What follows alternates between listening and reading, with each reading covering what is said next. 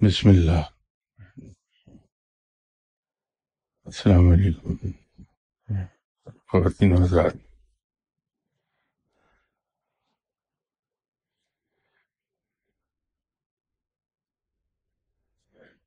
آج کل ذکر چل رہا ہے اسماء الحسنہ سے متعلق. رب تعالیٰ کا ایک نام ہے الملک. الملک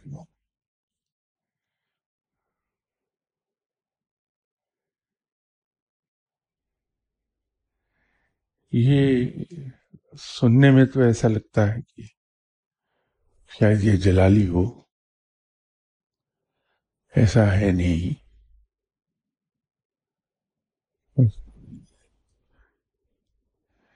ایک دن شاید یہ عرض کیا تھا کہ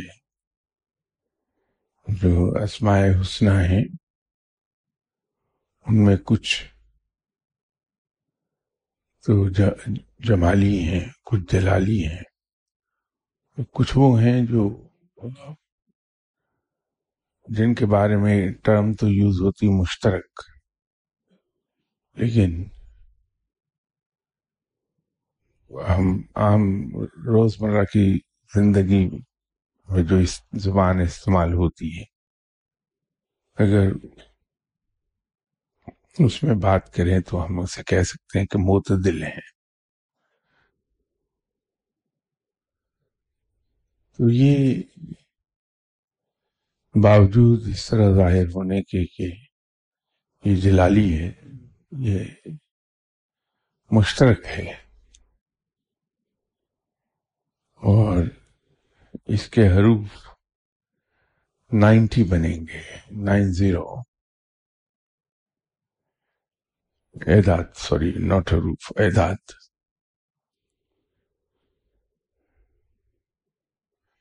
اور اس کو پڑھنے سے جو اثرات انسان پر مرتب ہوتے ہیں وہ یہ ہے کہ جاہو، حشمت اور عزت، یہ چیزیں حاصل ہوتی ہیں.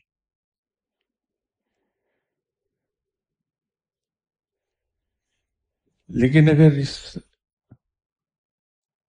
اس میں مبارک کو ہم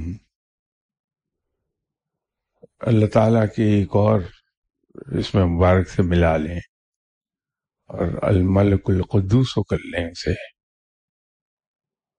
تو اس کے اثرات بے پناہ بڑھ جائیں گے، اس میں بہت تیزی آ جاتی ہے. القدوس کے اعداد 170 بنیں گے. لیکن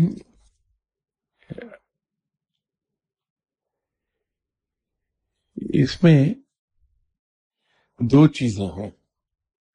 ایک تو روٹین میں انسان اسے پڑھے تو صبح شام 90 مرتبہ پڑھ لے، لیکن اگر مقصد یہ ہے کہ اس کے اثرات تیزی سے مرتب ہو جائیں انسان پر، تو پھر چاہیے یہ ہے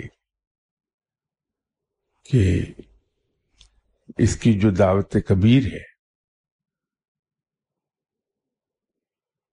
اس پر جائے انسان، اور وہ ہے کہ 6 دن تک 9000 مرتبہ اس کو پڑھا جائے، تو اس کے اثرات بڑی تیزی سے انسان پہ مرتب ہو جائیں گے.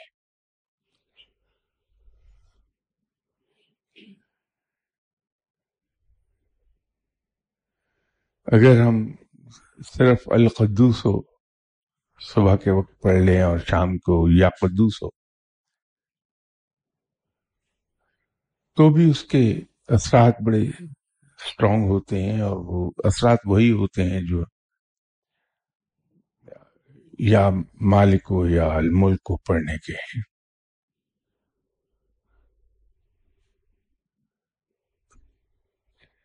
انگوٹھی پہ لکھ کے اگر کوئی پہننا چاہے تو پھر القدوس ہی لکھنا چاہیے اسے. اس سے یہ ہو جائے گا کہ اگر جیسے ہم لوگ جاب کرتے ہیں تو ہمیں فیصلے کرنے ہوتے ہیں، اور کچھ فیصلے تو ایسے ہوتے ہیں جس میں اسٹیکس بڑے ہائی ہو جاتے ہیں. تو اگر انسان دائیں ہاتھ کی انگلی میں پہنے ہوئے ہے تو فیصلے اس کے ہاتھ سے غلط نہیں ہوں گے، رب تعالیٰ اس کی مدد کر دے گا، اس کے ہاتھ سے فیصلے صحیح ہوں. اب ان دونوں ناموں کا ذکر جو میں نے آپ سے کیا، ان کے اثرات جاہ و حشمت، عزت، حکومت، اس کے ورد کے نتیجے میں وہ سب حاصل ہوتی ہیں. لیکن کمال یہ ہے کہ جب ہم راہ سلوک کی بات کرتے ہیں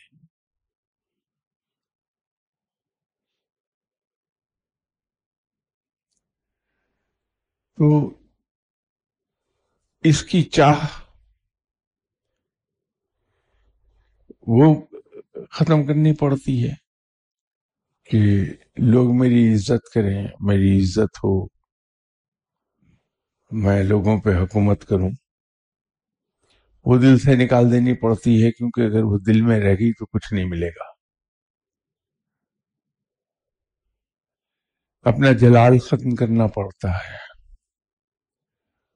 غصہ ختم کرنا پڑتا ہے. ہم ایک لفظ روزانہ کی زندگی میں استعمال کرتے ہیں اور کثرت سے وہ لفظ استعمال ہوتا ہے، یتیم.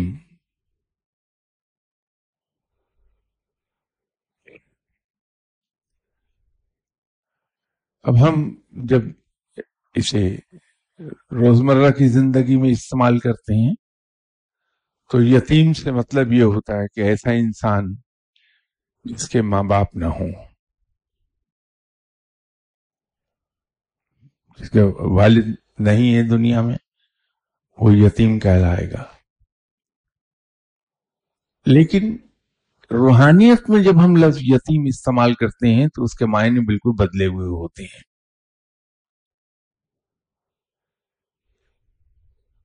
معنی تو اس کے وہی ہیں جو ہم اردو میں استعمال کرتے ہیں، کہ جس کا ماں باپ نہیں ہے، جس کا کوئی نہیں ہے. لیکن تصوف میں اگر یہ لفظ ہم استعمال کرتے ہیں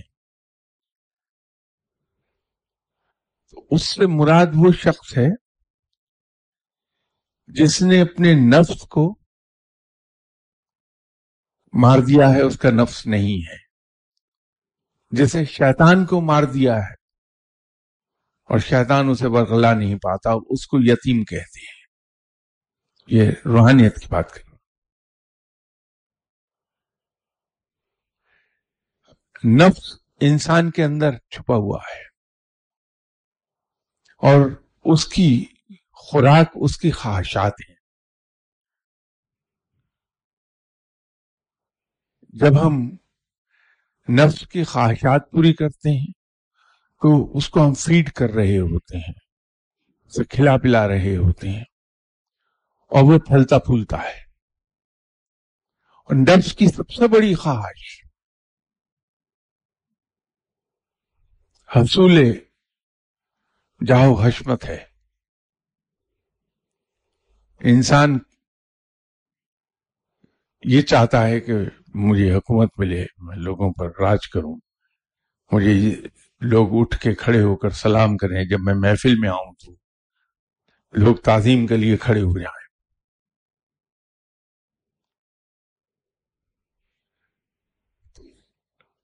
اسماء حسنہ تو میں نے وہ بتا دیے جس کے پڑھنے سے انسان کو یہ سب حاصل ہوتا ہے. لیکن راہ سلوک میں اپنے آپ کو یتیم کرنا پڑتا ہے. یتیم بمعنی نفس کے مار دینے کے اور شیطان کو زیر کر لینے سے. تو جب ہم یہ چاہتے ہیں کہ نفس کو مار لیں تو ہم اس کی خواہشات پوری نہ ہونے دیں. جو کچھ میرا نفس چاہے میں اس کی نفی کر دوں.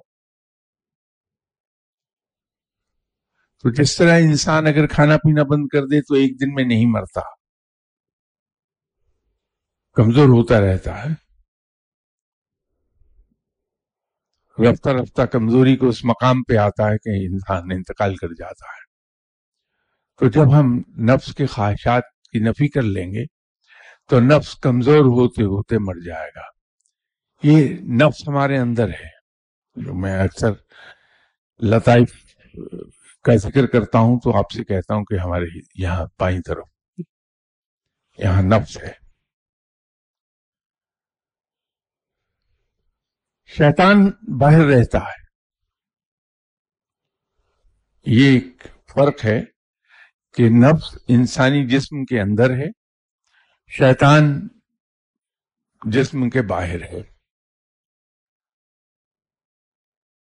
شیطان ترغیبات کے ذریعے سے انسان کو اپنی پیروی پر مجبور کرتا ہے یا اس کو لبھاتا ہے ادھر کو. تو جو باہر سے ہمیں ترغیبات ملتی ہیں، اگر ان ترغیبات کی نفی کرتے چلے جائیں ہم تو رفتہ رفتہ شیطان آئے گا نہیں ہمارے پاس کہ اس کو اس کی خوراک نہیں ملے گی. تو یہ اسماء الحسنہ ہم اس کا ورد ضرور کریں، لیکن اس نیت سے نہیں کہ اس کے اثرات یہ مل جائیں کہ ہمیں جاہ و حشمت مل جائے. کیونکہ جاہ و حشمت اور عزت رب کو سزاوار ہے. ہاں، وہ جس کو چاہتا ہے عطا کر دیتا ہے.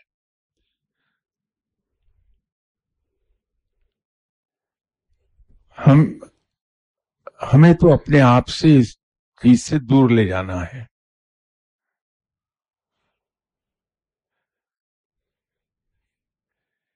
ہم اکثر بیشتر سنتے ہیں کہ اس نے مجھے بے عزت کیا ہے، اس نے میری توہین کی ہے،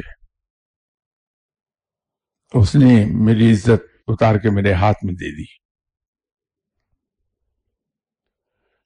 اکثر بیشتر سنتے ہیں کسی کے خلاف ہمارے دل میں کدورت اور کینہ اسی وقت بیٹھتا ہے، انتقام کا جذبہ ابھرتا ہے جب ہم یہ سوچتے ہیں کہ اس نے ہماری بے عزتی کر دی.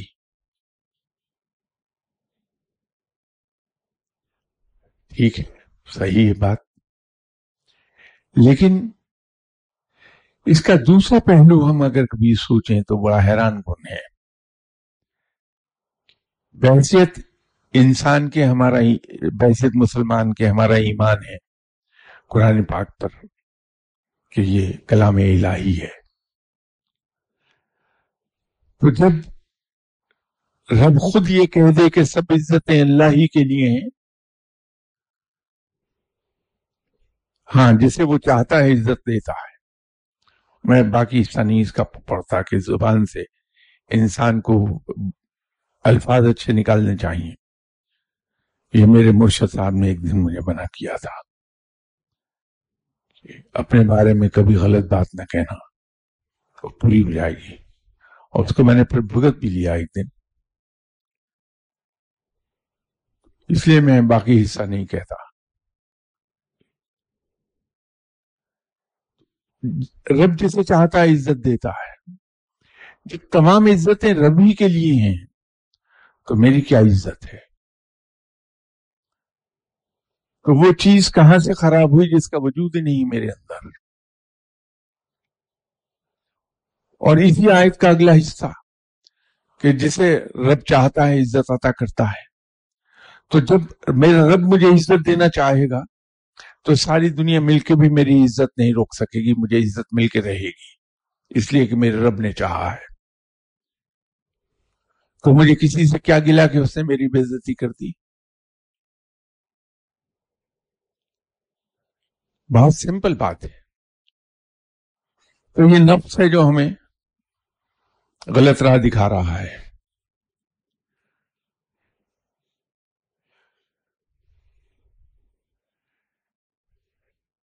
ہمارے یہاں مختلف محاورے پائے جاتے ہیں.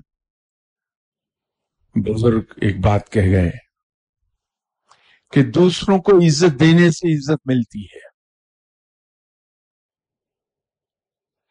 تو جو شخص دوسروں کو عزت دیتا ہے اللہ تعالیٰ اسے عزت عطا کر دیتا ہے. تو دوسرے کو عزت دینے کے لیے اپنے آپ کو اس سے کمتر ثابت کرنا پڑتا ہے، اور ایٹ لیسٹ اپنے ذہن میں سمجھنا پڑتا ہے کہ میں دوسروں سے کمتر ہوں، دوسرے مجھ سے اعلیٰ ہیں. تو جب تک میں دوسروں کو اپنے آپ سے اعلیٰ نہیں سمجھوں گا میں انہیں عزت نہیں دوں گا، ان کی عزت نہیں کروں گا. تو جب میں دوسروں کو عزت نہیں دیتا تو مجھے عزت نہیں مل سکتی.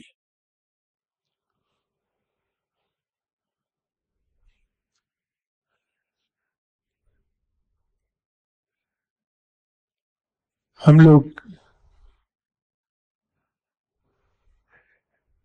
دوسروں کی زبان کا جبر برداشت نہیں کر پاتے. میں یہ برداشت نہیں کر سکتا کہ کوئی مجھے گالی دے کر چلا جائے، اور یہ تو قطعی طور پر میرے لیے ناقابل برداشت ہو جائے گا کہ بڑی محفل میں کوئی مجھ پر ڈیروگیٹری ریمارکس پاس کر دے.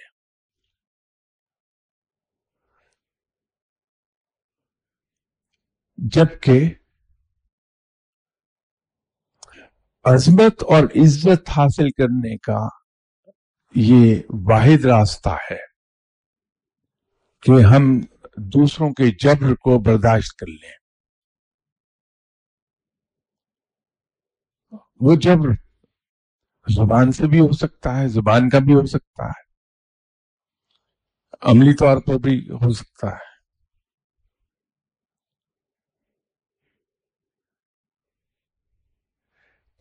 اپنے اندر اگر میرے یہ چیز پیدا ہو جائے کہ میں واقعی جینوئنلی اپنے آپ کو کمتر سمجھوں، تو جب کوئی شخص میرے بارے میں ڈیروگیٹری ریمارکس دیتا ہے، اور اگر کوئی مجھے آ کے کہہ بھی دے کہ آپ کے بارے میں اس نے یہ کہا، تو اگر میں جینوئنلی اپنے آپ کو اندر سے کمتر محسوس کرتا ہوں تو میرا جواب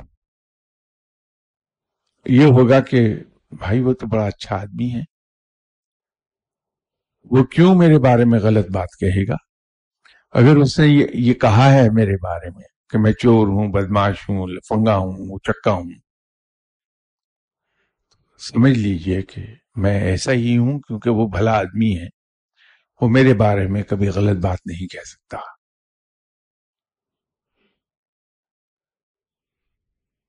تو یہ جو جبر ہے، میں اس کو جبر کہتا ہوں، اس کو سہنے سے انسان میں عظمت آ جاتی ہے، اور انسان کی عظمت کو سبھی سلام کرتے ہیں. تو یہ اسماء الحسنی ہم پڑھیں ضرور، ورد ضرور کریں، لیکن صرف اس نیت کے ساتھ کہ ہم اپنے رب کو پکار رہے ہیں، ہم نفس کو خوراک پرووائڈ نہ کر دیں کہیں کہ اس ذکر کے کرنے کے ساتھ ہماری خواہشات منسلک نہ ہو جائیں کہ مجھے عزت مل جائے گی، جاؤ حشمت ملے گا. وہ ہمیں گڑھے میں گرا دے گی وہ بات، یہ خواہش ہماری. وہ اس وقت ملے گی عزت جب میں اپنے آپ کو یہ سمجھ لوں گا کہ میری کوئی عزت نہیں ہے، سب عزتیں اللہ ہی کے لیے ہیں. ہاں، وہ جسے چاہتا ہے عزت عطا کر دیتا ہے، اور چاہے گا تو مجھے عزت عطا کر دے گا، پھر ساری دنیا مل کر بھی اسے نہیں روک پائے گی. آپ اگر اس پہ غور کریں، اس طرح سی بات، چھوٹی سی بات ہے، جھگڑے ختم ہو جاتے ہیں.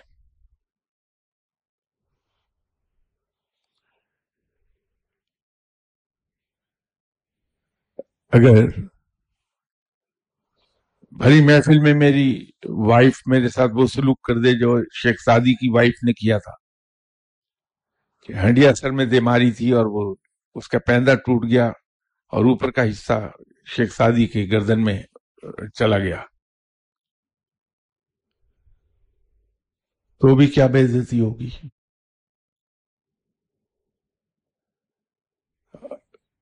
ارسطو والا سلوک کر دے اگر میری وائف جو ارسطو کی بیوی نے ان کے ساتھ کیا تھا.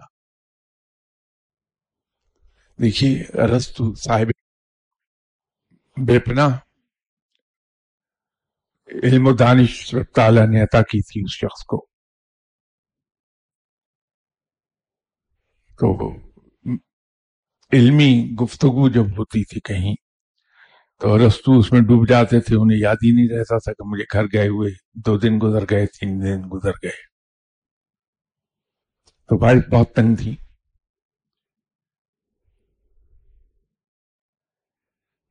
ایک بار ایسا ہی واقعہ پیش آیا کہ 2-3 دن باہر رہے ارسطو سے، اور جب گھر گئے تو ایک شاگرد بھی ساتھ تھے. تو بیگم اس وقت غالباً کچھ کام کر رہی تھیں اور پانی کی بھری ہوئی بالٹی ان کے ہاتھ میں تھی. تو بیگم صاحبہ نے ارسطو کو دیکھا اور گرجی برسی ان پر خوب دبا کے. تو یہ آگے سے مسکراتے رہے، انہیں اور غصہ آیا، انہوں نے اٹھا کے پانی کی بالٹی بھری ہوئی ان کے اوپر ہنڈیل دی. تو شاگرد نے ان کا حال دیکھا تو مذاقن کہا کہ حضرت یہ کیا ہوا؟ تو ارسطو نے کیا جواب دیا؟ لیکن بادل اتنے زور کے گرجے تھے، ان کا برسنا لازمی تھا. تو یہ علم، فہم و فراست، علم و دانش انسان کے اندر حلیمی پیدا کرتی ہے.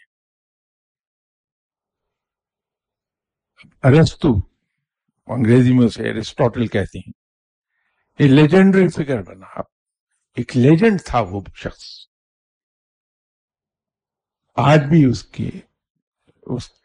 استعارے کے طور پہ ہم یوز کرتے ہیں کہ تم کیا ارسطو ہو. رب تعالیٰ نے کیا مقام عطا کیا اسے، اتنے بڑے مقام کے مالک کے اندر حلیمی اس درجے کی تھی کہ شاگرد کے سامنے بیوی کے اس سلوک کے جواب میں اس نے ہنس کر کہہ دیا کہ جو بادل اتنے زور کے گرجے تھے ان کا برسنا لازمی تھا. یہ حلیمی تھی اس بندے کی. علم سے حلم آتا ہے.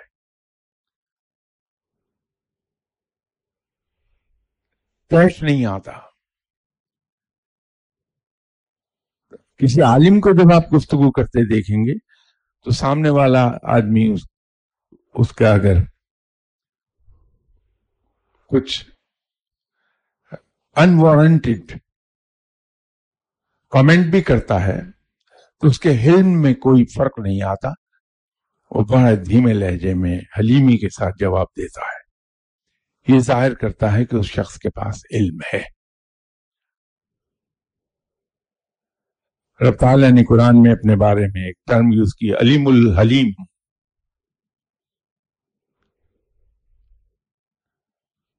علم کا لازمی نتیجہ حلم ہوتا ہے، اور یہ علم بڑھتا جاتا ہے کیونکہ جو انسان کا علم اور دانش بڑھتی ہے.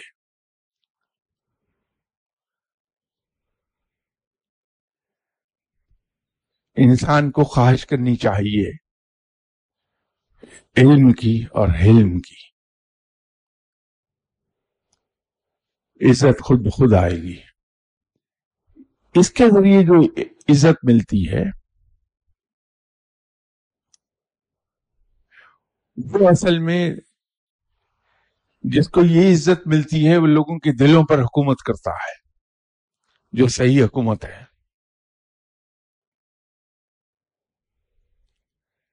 کبھی آپ ایک تجربہ کیجئے زندگی کا کہ علاقے کا جو پولیس انچارج ہے وہ جب گزرتا ہے بازار میں سے تو لوگ اس کو اٹھ کر سلام کرتے ہیں، بعض کا دونوں ہاتھ ماتھے پہ رکھ کے السلام علیکم چودھری صاحب. جب چلا جاتا ہے تو ایک دوسرے سے کامنٹ کرتے ہیں کہ رشوت کھاتا ہے، اس کو پیٹ دیکھو کتنا بڑا ہوا ہے کہ رشوت کھا کھا کے. اس کے مقابلے پہ جو اللہ کے دوست ہوتے ہیں، ان کے اگر انتقال کو 1000 سال بھی گزر چکے ہوں تو بڑے سے بڑا حاکم بھی اگر وہاں فاتحہ پڑھنے جائے گا ان کی قبر پر تو الٹے پاؤں واپس آتا ہے، ادھر پشت نہیں کرتا کہ ادب کا تقاضا ہے. جبکہ یہ علاقے کا جو پولیس انچارج ہے اس کے پاس ڈنڈے کی طاقت ہے، لوگ خوف سے اس کو سلام کرتے ہیں، لیکن اس کے پیٹھ موڑتے ہی جو دل میں صحیح جذبات ہیں ان کو ایکسپریس کر دیتے ہیں. اور فقیر لوگوں کے دلوں پر حکومت کرتے ہیں، اور لوگ ان کے دنیا سے چلے جانے کے 1000 سال بعد بھی ان کی قبر کی طرف پشت نہیں کرتے ہیں. یہ فرق ہے جاہ و جلال سے کمائی ہوئی عزت اور علم و حلم سے کمائی ہوئی عزت، ان دونوں میں یہ فرق ہے. تو ہم ایسپائر کریں اس عزت کے لیے جو علم اور حلم سے عطا ہوتی ہے.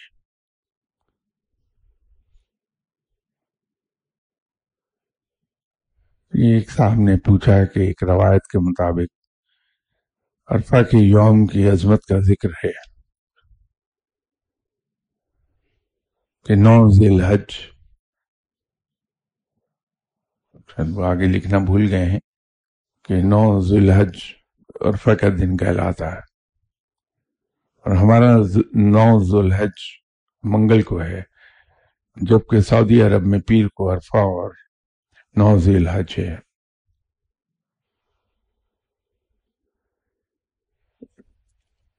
اصل میں عرفہ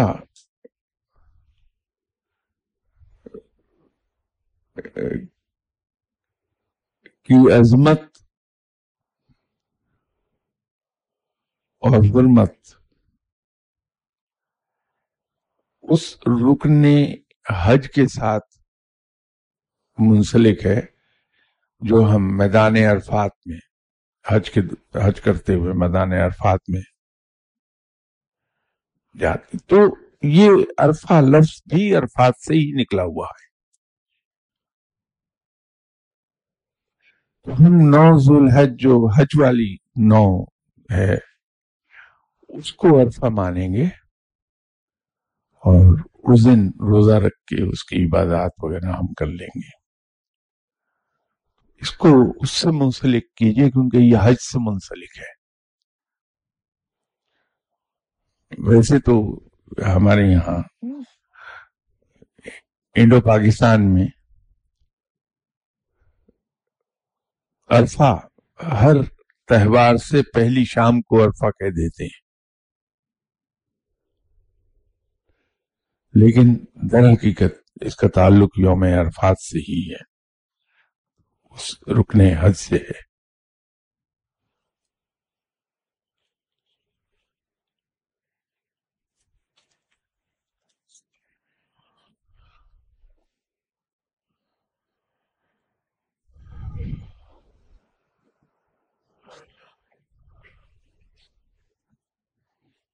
یہ کسی صاحب کا خط ہے، پر انہوں نے نوٹ لکھا ہوا ہے کہ ڈونٹ ریڈ اٹ لاؤڈلی، اس لیے میں ذرا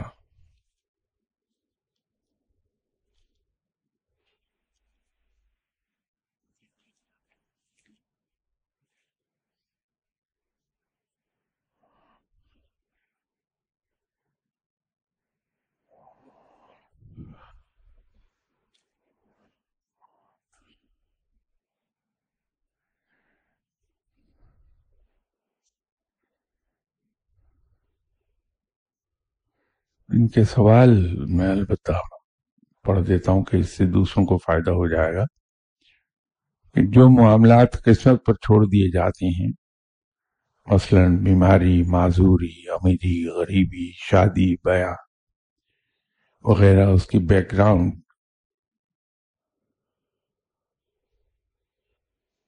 ریزنز کو کنسیڈر ہی نہیں کیا جاتا. مثلا بیماری کی وجہ انہیلدی لائف سٹائل بھی ہوتی ہے، موت کی وجہ بھی بیماری ہوتی ہے. یہ چونکہ نیچرل چین آف ایونٹس ہیں، اس لیے ان کو پریونٹ کرنے کے لیے کچھ نہیں کیا جاتا. انہوں نے مجھ سے پوچھا ہے کہ shouldn't we take preventive measures to avoid such instances?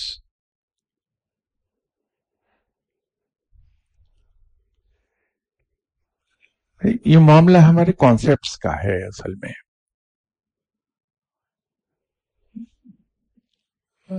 ہم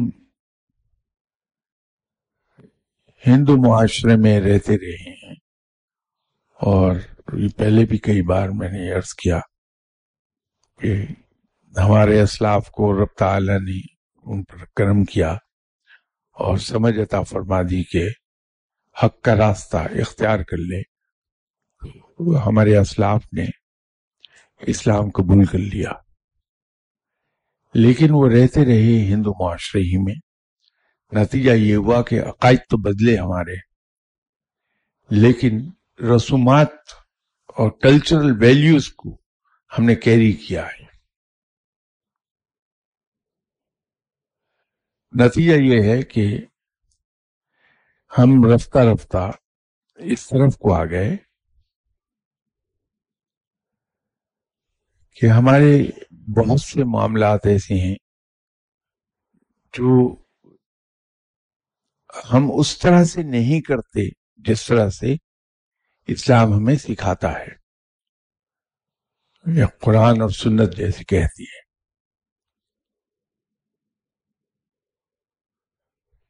ہمارے یہاں ایک چیز دن بدن بڑھتی چلی جا رہی ہے بجائے کم ہونے کے، کہ ہم بجائے تدبیر اور محنت، جس کے لیے سنت میں تدبیر پر بڑا زور دیا گیا ہے اور محنت کے لیے قرآن میں کہا گیا ہے،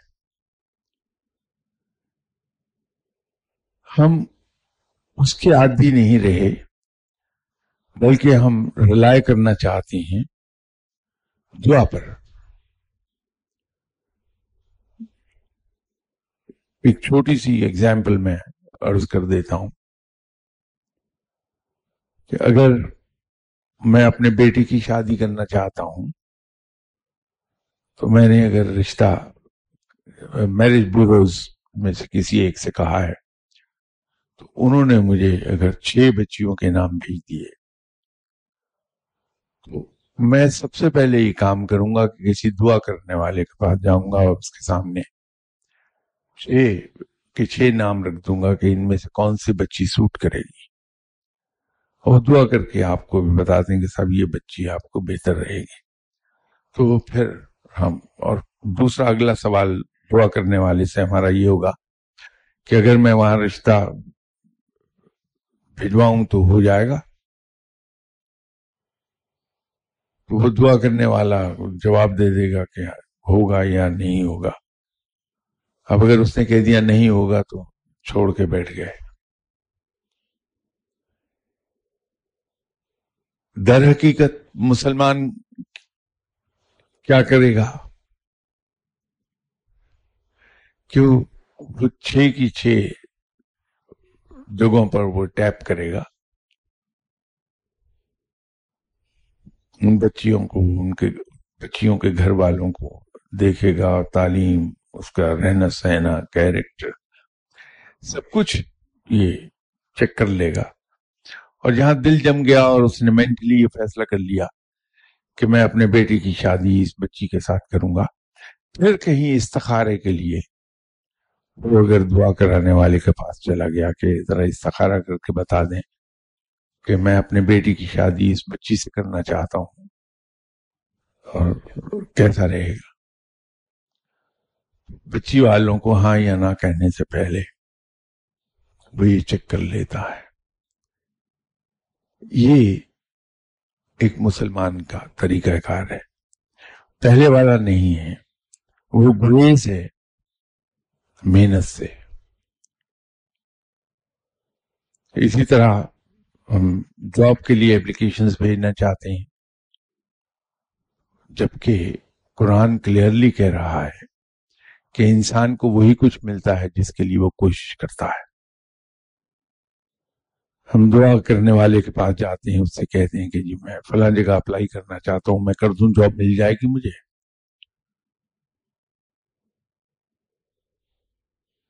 تو میں محنت نہیں کر رہا, میں گارنٹی چاہتا ہوں. جبکہ مجھ پر فرض یہ ہے کہ میں بھرپور طریقے سے محنت کروں, اپلائی کروں. انٹرویو کی کال آتی ہے, میں کسی دعا کرنے والے خود بھی اللہ سے دعا کروں گا کہ یا باری تعالیٰ اگر یہ جاب میرے حق میں بہتر ہے تو مجھے یہ دلوا دے. جس سے کسی سے دعا کے لیے کہوں گا تو اس سے بھی یہی کہوں گا کہ اگر یہ میرے حق میں بہتر ہے تو دعا کیجیے رب تعالیٰ یہ مجھے دلوا دے.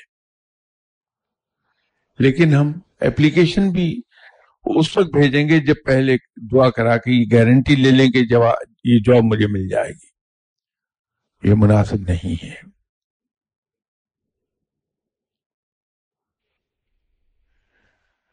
اسی طرح جو بیماری ہے اس کے بارے میں آپ صلی اللہ علیہ وسلم کا فرمان ہے کہ جب تم بیمار ہو تو اپنا علاج کرواؤ. علاج ہم پر اوبلیگیٹری ہے. اس کے ساتھ رب تعالیٰ کے حضور شفا کے لیے دعا کی جائے اور لوگوں سے بھی کروا لی جائے. تو یہ پریونٹیو میئرز تو ہم پر فرض ہیں.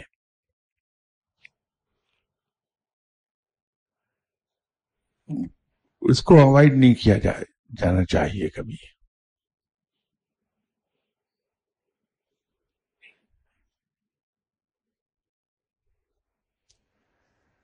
ان کا اگلا سوال یہ ہے کہ average age in different parts of the world is different based on environment, lifestyle, eating habits, as per scientific figures. But as per Islamic belief, time to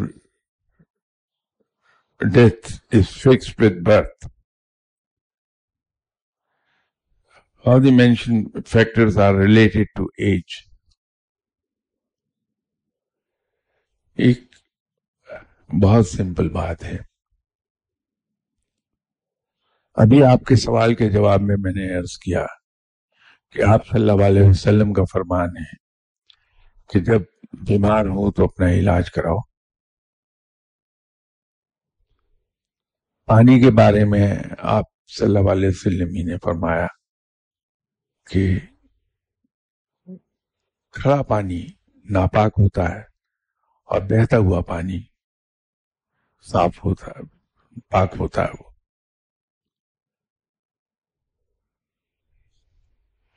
اب جو ناپاک پانی ہے وہ پینے کے لیے ہم پی نہیں سکتے, اس کو پاک پانی پی سکتے ہیں.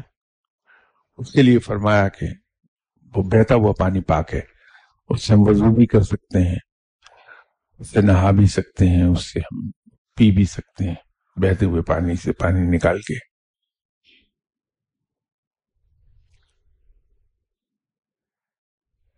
جب سے سیوک فیسلٹیز پرووائڈ ہونی شروع ہوئی شہروں میں,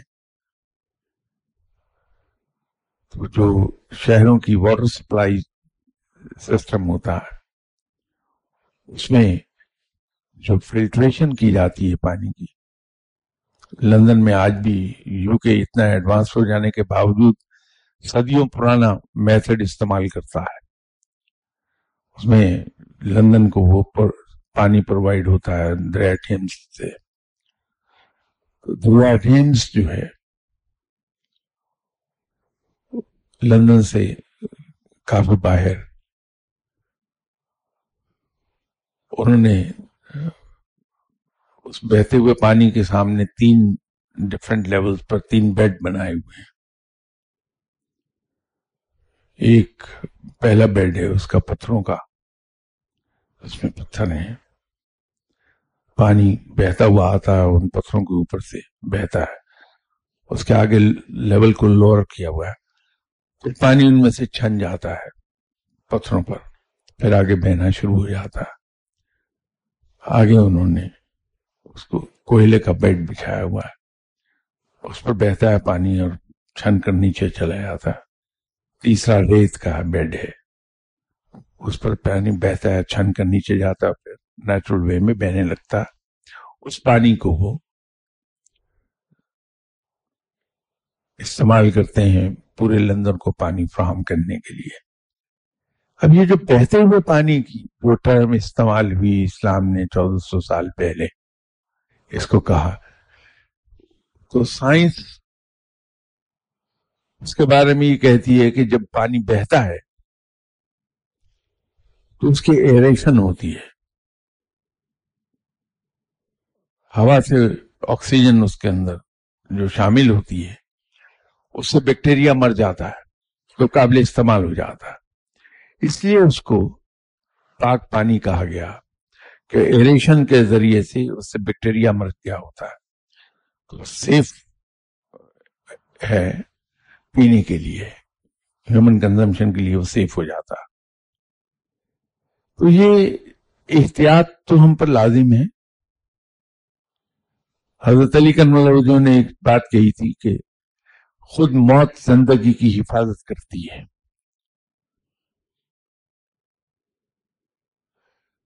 موت کا ایک دن معین کہنے کا مطلب یہ نہیں ہے کہ اسلام یہ کہتا ہے کہ ہم ان تمام احتیاطوں سے بے نیاز ہو جائیں. ہمیں ایک ہیلدی لائف کے لیے ان تمام پریونٹیو میئرز کو لینا چاہیے.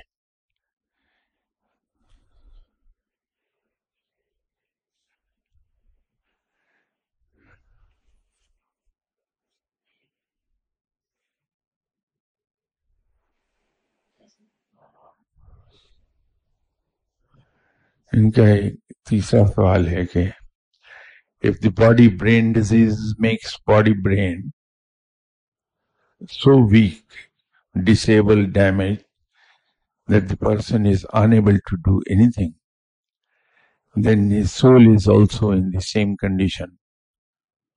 If soul is strong but the body is decaying, then how soul is responsible for the person's doing?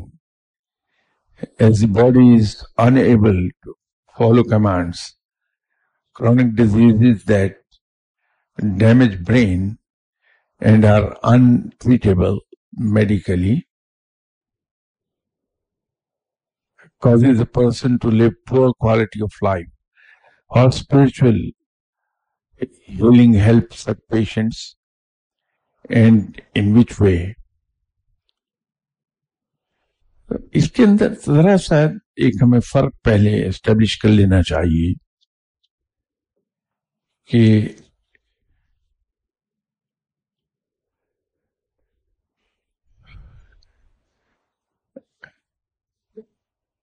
disabled, sick and weak body ایک کیفیت جسم کی یہ ہے کہ یہ بیمار ہے، جسم کمزور ہے یا خدا نخواستہ کسی وجہ سے ڈسیبلڈ ہے. اور ایک کیفیت ہے کہ باڈی لین ہے اس کی، میری طرح ٹنوں گوشت اپنے ہڈیوں پر چڑھائے ہوئے نہیں ہے. اس کی ایک ایگزامپل میں عرض کرتا ہوں. میں نے یہاں پہلے یہ قصہ سنایا تھا کہ ایک دن میرے مرشد صاحب کی تصویر اگر آپ نے دیکھی ہے تو ورچولی ان کی ہڈیوں پر صرف کھال منڈی ہوئی تھی، گوشت کا نام و نشان نہیں تھا کہیں.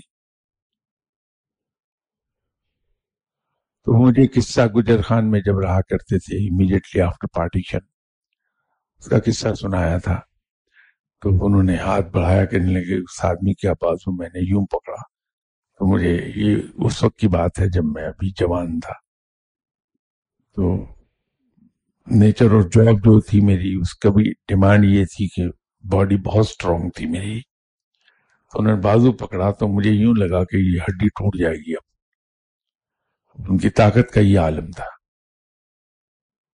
تو مجھے قصہ سنا دیا، تو جب ہاتھ ہٹایا تو میں نے کہا حضور یہ تو میرا بازو تھا، بچ گیا، کسی اور کا بازو نہ پکڑیے گا، ہڈی ٹوٹ جائے گی اس کی۔ اسی طرح ایک بار فار سم ریزن میری گاڑی کی بیٹری جواب دے گئی، میں لے جانا چاہتا تھا کہ اس کو میں ایک بار دھکے سے سٹارٹ کر لوں، پھر شاہ نواز میں لے جاؤں گا اور بیٹری اس میں نہیں ڈلوا لوں گا، اور گاڑی مرسڈیز تھی، اب اس کا وزن 2 ٹن ہوتا ہے، تو میں ادھر ادھر نظر دوڑا رہا تھا کہ کچھ لوگ مجھے نظر آئے تو ان سے ریکویسٹ کر دوں میں، تو مرشد صاحب ساتھ تھے، تو مجھ سے انہوں نے پوچھا کیا ہوا، تو میں نے کہا فالٹ آیا ہے، بیٹری ختم ہو گئی اس کی، تو میں چاہ رہا ہوں کہ 2-3 آدمی ہوں تو دھکا لگائے، میں گاڑی سٹارٹ کر لوں گا۔ چپ چاپ دروازہ کھولا، نیچے اتر کے بیٹھ جاؤ گاڑی میں دھکا لگاتا ہوں۔ اب ان کی جسمانی حالت میں نے دیکھی، تو میرا یہ خیال ہوا مجھے کہ یہ تو گاڑی ہلے گی بھی نہیں اپنی جگہ سے، تو ساتھ میں نے ہیلپ کرنے کی کوشش کی کہ خود میں پوش کر لوں گاڑی کو، تو بڑی ڈانٹ کے کہا کہ میں تمہیں کہہ رہا ہوں بیٹھو گاڑی میں، ظاہر ہے مرشد کا حکم ہے، بیٹھ گیا۔ تو میں نے ریئر ویو میرر میں پیچھے دیکھا، ایک ہاتھ سے گاڑی کو اس کی ٹرنک کے لیڈ پر ہاتھ رکھ کے اسے پش کیا، انہوں نے گاڑی رول ہونا شروع ہو گئی، میں نے سٹارٹ کر لی، بیٹھ گئے، بالکل سانس بھی نہیں پھولا ہوا تھا، نارمل سے بالکل۔ اب یہ فرق ہے ایک ڈس ایبلڈ ویک اور سک باڈی میں، اور ایک لین باڈی لیکن اسپرچولی بہت اسٹرانگ۔ تو جب ہماری روح طاقتور ہوتی ہے تو باڈی عام طور پر پتلی ہوتی ہے، لین ہوتی ہے، لیکن اس میں اسٹرینگتھ بپنا ہوتی ہے، کیونکہ انسانی اسٹرینگتھ ہمارے دماغ میں یہاں ہے، ان مسلز میں نہیں ہے۔ تو جب ہم اسپرچولی اسٹرانگ ہوتے ہیں، باڈی بہت اسٹرانگ ہوتی ہے، آل دو لین، دبلا ہوتا ہے انسان۔ 5 منٹ زیادہ لے کے آج میں آپ کے، انشاءاللہ تعالیٰ باقی ان کے سوال کے جواب نیکسٹ سنڈے، بشر سے زندگی، انشاءاللہ۔ السلام علیکم۔